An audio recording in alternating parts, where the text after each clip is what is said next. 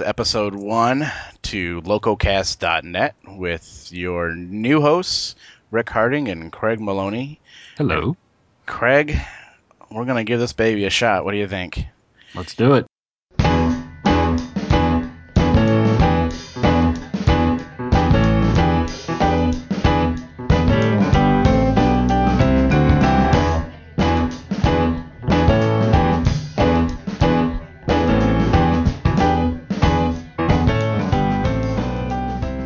All right. So, first, why do we need another podcast in the world?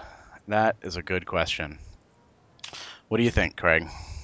Well, I think that there's room out there for other opinions on things. I mean, not everyone can obviously be a Leo Laporte or have the resources of Buzz Out Loud or whatnot. But on the same token, it's the internet. There's bits out there. Let's go find them.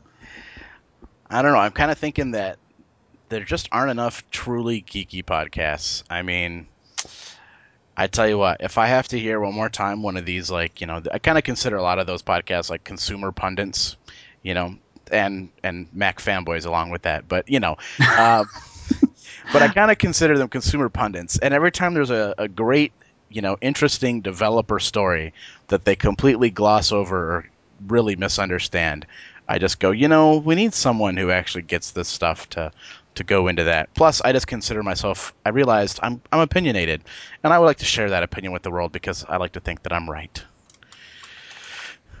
And So, I'm just along for the ride.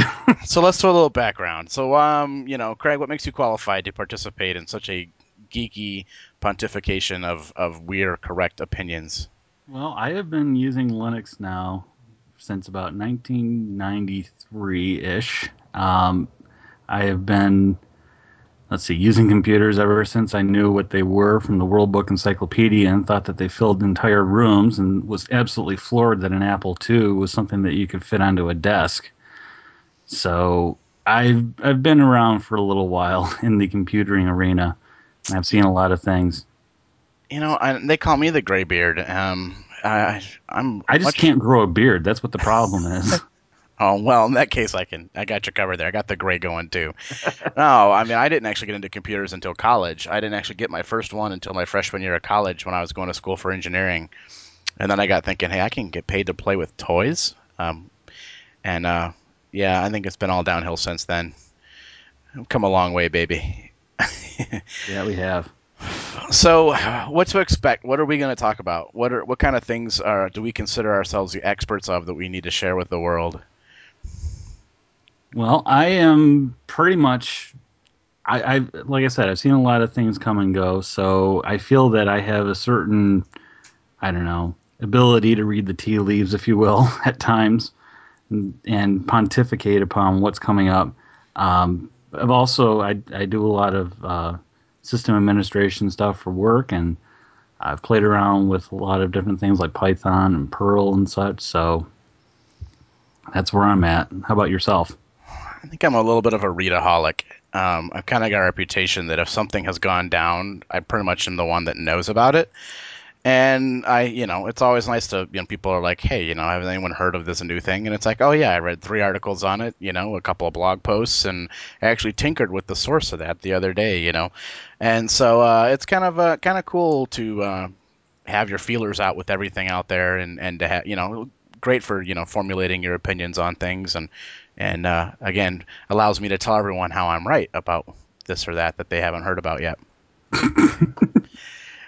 We'll find this as a recurring theme. I guess I like to say I'm open minded, but once I do make up my mind, I think I'm pretty much stuck with it. So, um, which Yeah, I'm more of a person of strong opinions loosely held. I mean, I can usually be convinced that something may not be right upon initial reaction. Rick, I think you have the opposite problem. Strong opinions, tightly held. Gosh darn it. Well, the biggest thing that I come into is when people have opinions, but they don't actually understand what they're talking about. We had this real big episode. First, we should say that we're both from the Ubuntu Loco. We're both Ubuntu Linux users, and so which is great because we have a nice little social group of similar Linux users. However, some of us can still find interest in Apple products. And we Yeah. had a nice little rant session in IRC the other day because we had one of our guys really high on the Apple iPhone, and in particular the multitasking feature. However, I had read through the development docs on that, and to call it multitasking is honestly is an insult to multitasking. I don't understand the whole hurrah about it. I'm actually very happy today because now that iOS 4 is out today and people are getting their hands on it, you're already starting to see the people going, well, wait a minute, this multitasking thing is not all it's cracked up to be. So it's a situation there where I feel the need to, present my opinion and then get his. And when I get his, and I'm like, but no, you don't truly seem to understand what the depths of the multitasking situation here. So yeah, I can kind of dig my heels in at that point, and I'm more than happy to continuously say how wrong someone is. If you call your heels maybe talons. All right, pointy, spiky things. All right, that's fine. So that kind of brings us to our first opinionated thing of the day. I don't know if you saw or not, but there's a survey thing going around in the Ubuntu circles about setting up a Stack Overflow site. And have you used Stack Overflow? I have used Stack Overflow. I find that the way that I use Stack Overflow is I'll usually find it in a Google search, and it generally gives me something that I'm looking for. So I find it pretty valuable. Yeah, so for the people that don't know, Stack Overflow is set up as a help site. You go ask a question, and like a lot of previous help sites, you get points if you answer, and the person who asks a question says that your answer is the best. So it's kind of got a lot of that little social interaction thing there, where you want more reputation points and things. They've turned answering questions into a game where you have a score and you try and get the highest score of answering questions and being valuable. Yeah, and it definitely does it in a cleaner interface than like your general help forum. Which is one thing I definitely like about it. Is it is definitely geared specifically at the Q&A, side of things. So what they're looking to do, it looks like, is they're going to try and do something, but like a Stack Overflow or Server Overflow or whatever, but turn it into an Ubuntu specific area, which I don't know. I mean, I'm one of those folks that says, okay, if you start using Ubuntu as like a synonym for Linux in general or Unix, then what exactly do you gain outside of doing something like a Linux or a Unix Stack Overflow that you wouldn't get with Ubuntu? Well, so this kind of came about because everyone's realized that the Ubuntu forums have become pretty much useless, which I definitely kind of agree with. I won't say kind of.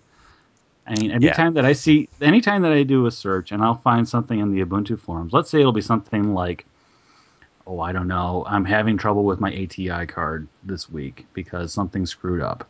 And I'll go and I'll do my little Google search like a diligent little geek, and I'll find something along the lines, something similar to what I'm looking for in the Ubuntu forums. And it will be 3 posts. One post will be, I am having the exact problem that you're having, and 2 bumps. Or it'll be something along the lines of those 3 posts where the person will give the problem that I am having. They will then have someone else completely go off on a tangent on them, and another person say sudo such and such command, and you're done. Yeah, I mean I think a big part of it is it's not very friendly for people to come in here and to do quick participation. I mean, just finding the particular forum that your comment, question, or discussion belongs in is a whole battle in and of itself. And I have to say that I almost feel sorry for both the people that come here hoping for help and for the people that have to manage the forum. I mean, good grief. It is so immense and just vast that I mean, it's kind of doomed. So from that standpoint, I can understand that. Look, we have a problem. People want to come and ask questions and ask for help and ask for support. The IRC channel in Ubuntu, I mean, the thing flows by faster than you could possibly try to read. The forums are so deep and wide and buried that good luck trying to find anything. And so it seems like if we do something new for the start, it has a potential to actually provide its intended purpose of allowing people to ask questions and to have answers. Well, even But if they put something on there where something like if they weighted something where if a question and answer is more recent like I don't know about you, but sometimes I feel like when I go into the Ubuntu forums, I may as well have a torch and the Necronomicon next to me while I figure out all this eldritch knowledge about 2006 and now how the Ubuntu system worked back then. It's just ridiculous at times. They do a good job with. They have some forums that are specific to each release. So I mean, at least in some areas, it does kind of move forward. But no, I agree. It's just not that great for finding info. But I have to admit that when I read the blog post here asking for us to go vote for it, and we're gonna have the link for the voting in the show notes. So feel free to load up the site at localcast.net and grab the link there to put in your vote. What do you think about it? But the first thing that popped in my head was, does anyone remember the Ubuntu Brainstorm project? Yeah, I remember the Ubuntu Brainstorm project. They're using a similar version over at SourceForge for handling RFEs and such. Yeah, but I actually had to go look today because I didn't realize that the Ubuntu Brainstorm site was actually still up and running. Um, I like to think that I'm kind of following, the right people, the right planets to be able to see info. Like for instance, like this survey or this, come up. However, I don't think I've heard anything about Ubuntu Brainstorm in the actual like Ubuntu public in the last two releases, if not more. I mean, have you? I have not heard much about Brainstorm except for the announcement that SourceForge was using it. The BBC apparently was using it, and God love you if you can find the link to that nowadays. So, I It's mean, I've got it pulled up, and evidently it is the most recent, most popular in the 30 days was submitted the 29th of May, and 2010. yeah, 2010. Okay. And so I'm looking here, and I should probably not do most popular. Let's say most popular. Let's say in the last 24 hours. Do we actually have posts in the last 24 hours? No entries. So how about the last 7 days? We do have some stuff in the last 7 days. So I guess it's not completely dead. However, I have to really wonder how many guys from the Ubuntu Canonical camp are looking and using this stuff. And I kind of have the same fear for this idea of using a Stack Overflow setup for the Ubuntu, that we just kind of move the problem, right? We're going to set up a new site, and great, like when the Idea Storm, the Brainstorm site came out, it was really cool at first, but then by the time the masses actually got over to it, it just it fell over. It was flooded and useless, and I kind of see the same exact potential end here, and I wonder what ideas they've got for keeping this on the up and up. Well, I see this as being competition for like Stack Overflow and for Server Overflow. I mean, I know it's the same guys running the whole thing, but it's okay. This time around, I'm going to throw it on the Ubuntu uh, Stack Overflow site versus the next time I'm going to throw it over on Server Overflow. And again, too, how do you get the people that are contributing to Stack Overflow and Server Overflow over to the Ubuntu Overflow, if you will? And get them participating in there as well. And I it don't. takes an army to build a community. I don't think that's the goal at all, though. I think Ubuntu kind of says that we already have a community that if Ubuntu puts up a site, they're going to have no problem drawing traffic to it and drawing people to it. And part of the controversy, that you kind of alluded to at the beginning was that there's some debate about setting up, from outside the Ubuntu community about setting up a Linux Q&A site that's specific to Ubuntu. And honestly, I don't think Ubuntu even considers or worries about that because frankly, it's all about solving a problem that Ubuntu has with the Ubuntu forums and kind of moving the Ubuntu community forward. It's not a slight on the other communities for Fedora or SUSE or Linux as a whole, but they have kind of gotten, Ubuntu's gotten so large that it can kind of carry, it's got enough momentum and mass to carry its own services and products throughout without really having to care too much, about everyone else out there. Right. I mean, when I can go into Barnes and Noble or in Borders and find books that are labeled Ubuntu that have nothing to do with computing, I think we've got something going on here.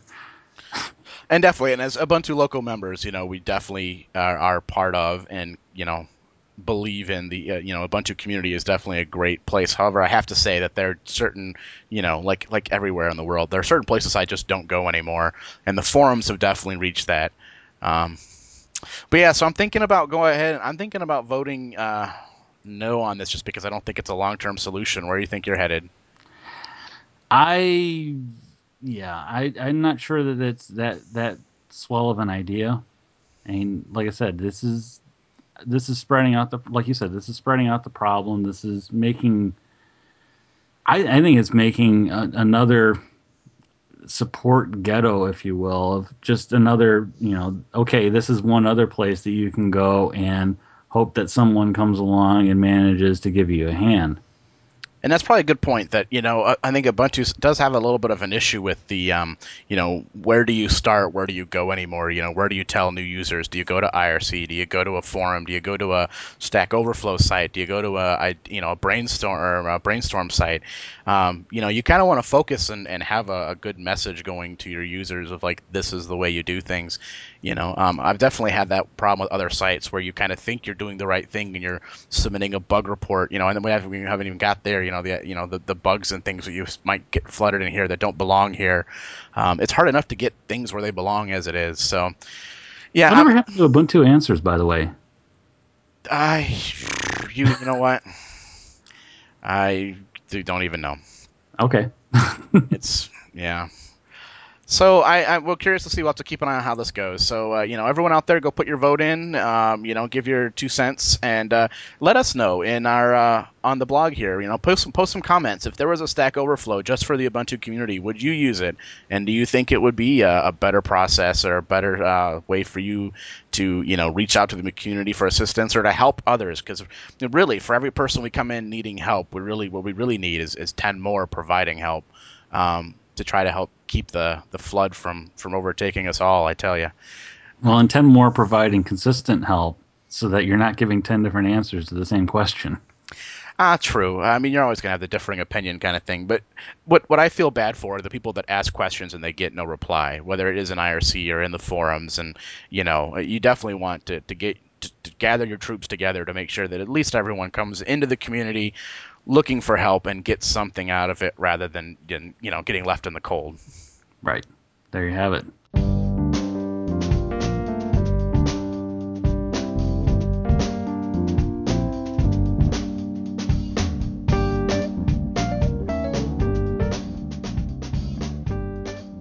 So, I know I'm pretty big into reading. I'm a bit of a book whore. I don't know about you, Craig, Yeah, but I have a few books. yeah, I kind of got a half dozen in progress right now. But I kind of wanted to to share because people are always curious, what kind of books do other techies read and what do they think of them? And I know I always need to do some kind of book reports and things and put the blog posts up, but not real great at it. But I did want to bring up some of the stuff I'm reading now, at least one, and the main one that I'm getting close to finishing is Coders at Work. And I don't know if you looked at this book, but it's kind of That is a beautiful interesting. book. I started out really really impressed with it.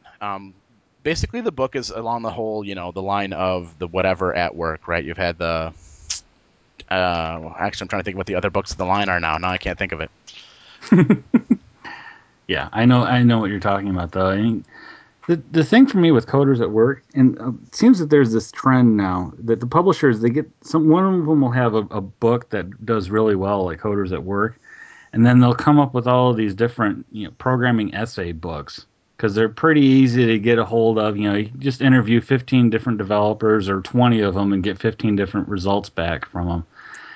And it seemed to me that Coders at Work actually spent some time doing some honest to God interviews as opposed to just sending out the call to the 20 developers and saying, write about whatever you want and we'll just throw it into a book and call it a day. Oh yeah, no, these are definite like one-on-one interviews. They're fairly in depth. The background that the author had to go through to be able to have an intelligent interview with the his subjects, I guess. Basically, I mean, the book's full of like you talk about graybeards. I mean, the graybeards of the industry, guys that were working on computers, back in the 60s and 70s, the guys that invented languages like the founders of, JavaScript and Haskell and Erlang and Guys that are known by acronyms.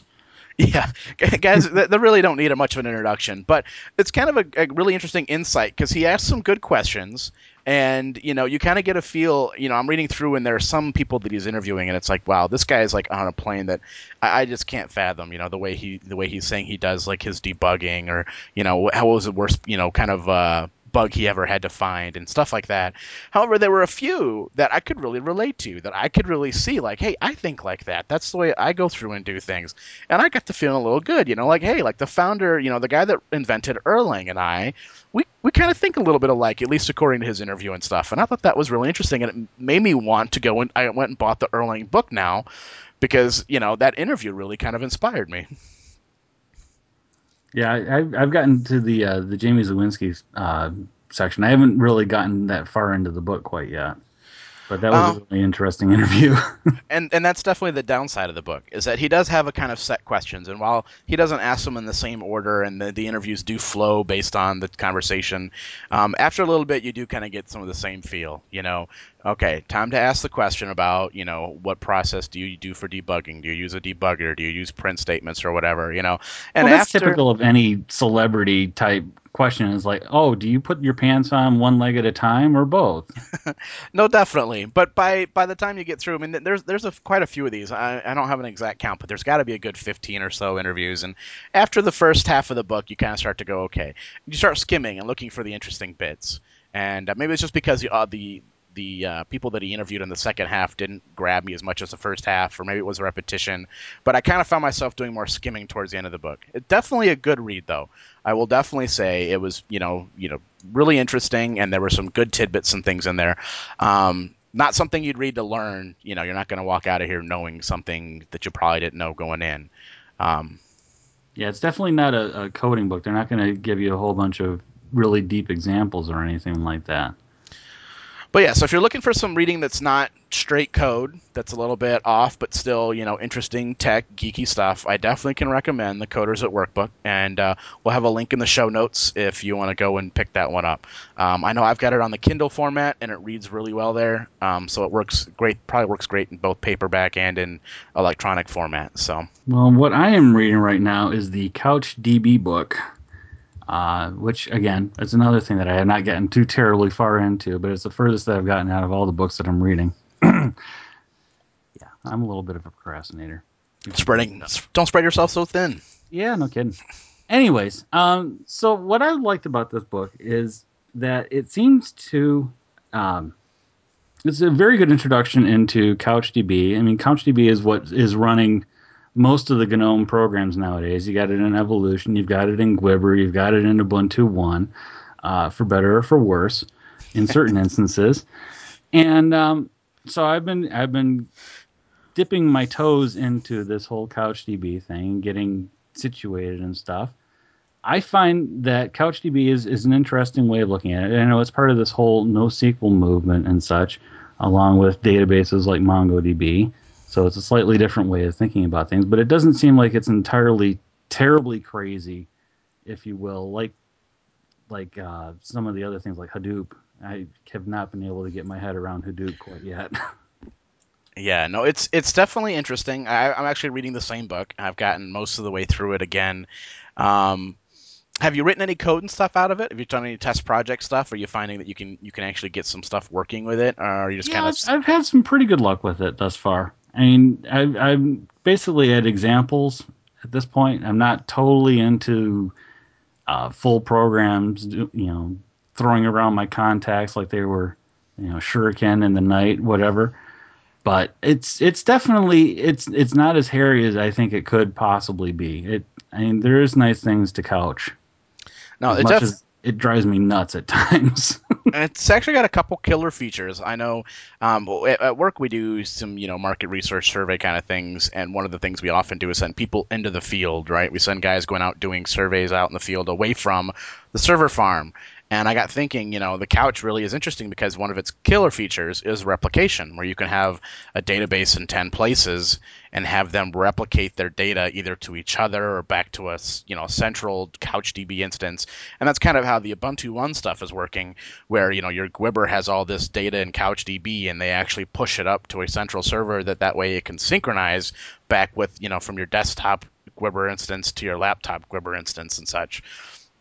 The only thing with the book that I'm kind of annoyed with, and it's just because it's not. I'm looking at it for a database solution.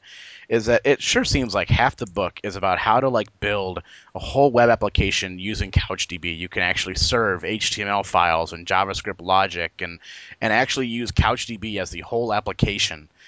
But it just seems like, boy, why would anyone want to? Well, it's. I mean, the whole idea behind CouchDB is to relax. So the more that the database does, the less code you have to write, right? You still got to write the code, and you're doing a lot of front end stuff now, and just some of the simple things, like, as a developer, you want to hack on stuff and see your, results right away. And I don't quite see how I'm going to be able to, because you have to make these web requests to the CouchDB server, and your web request is posting, here is a function I would like you to put into the database to run later.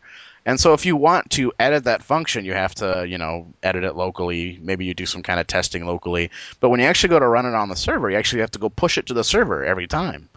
And maybe I've just missed that there was some way to like automate that extra upload step to get it on the server to try it, to hit refresh and see your change take place. But it just seems like it would be a bit of a hairy thing for any kind of complex application. Beyond, I know they've got a few sample apps like a blog app and stuff with it, but yeah, I don't know. From my playing with it, it seems I'm waiting for that point where it's just going to fall over. That you're going to reach that point where it's no longer going to be able to do the request as quickly as you need it to do. I mean, it seems like it would be fine for something like a context database, or for preferences, or for small bits of data that you need to have pretty quick access to. It seems that if you wanted to do something like, I don't know, the New York Stock Exchange, that it would look at it, give it a little quiver in its legs, and then just faint. I don't know. Yeah, I mean, they have solutions for that, and they kind of blow through some of that, the scaling out of CouchDB. I definitely feel like they gave it kind of a short shift. I think I linked you at one point where I was like, I got to a certain chapter, I and think I it was thought, chapter 18 where they talk about how to scale it, and and the whole chapter was, yeah, throw more servers at it. That's scaling. and it was like 2 pages long. I mean, I'm a developer looking like, all right, here's the nitty gritty. Like, I'm going to get in here and get, recommendations and best practices, and they're going to reference huge deployments and, awesome. And then I flipped the page, and that was the end of the chapter. Yeah. So definitely, Maybe it's easier than we're making it out to be. Maybe we're just these old graybeards that figure that it's going to take at least 53,000 lines of code and networks and servers and all that other kind of wonderful stuff. I mean, I'm definitely still interested, and it's definitely interesting technology, and it's in real use today. I mean, ask the Ubuntu One guys about that. I'm sure they're having fun with it.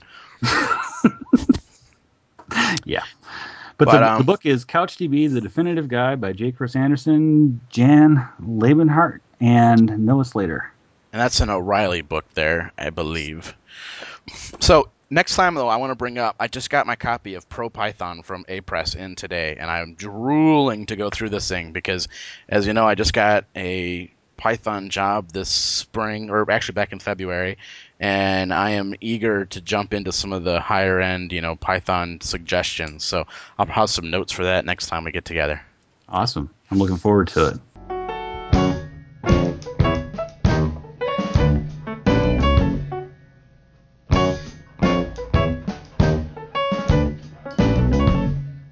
So with that, I think we're definitely heading towards the our time limit for today.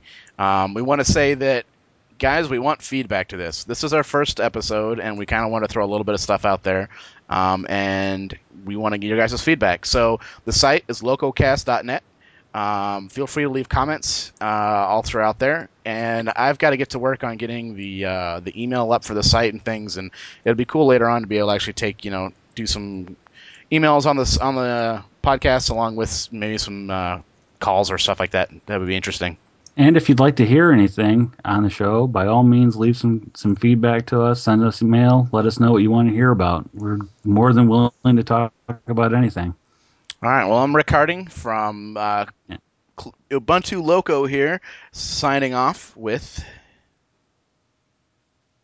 Craig Maloney, also from the Ubuntu Loco, who is unfortunately unable to catch a cue when he sees one.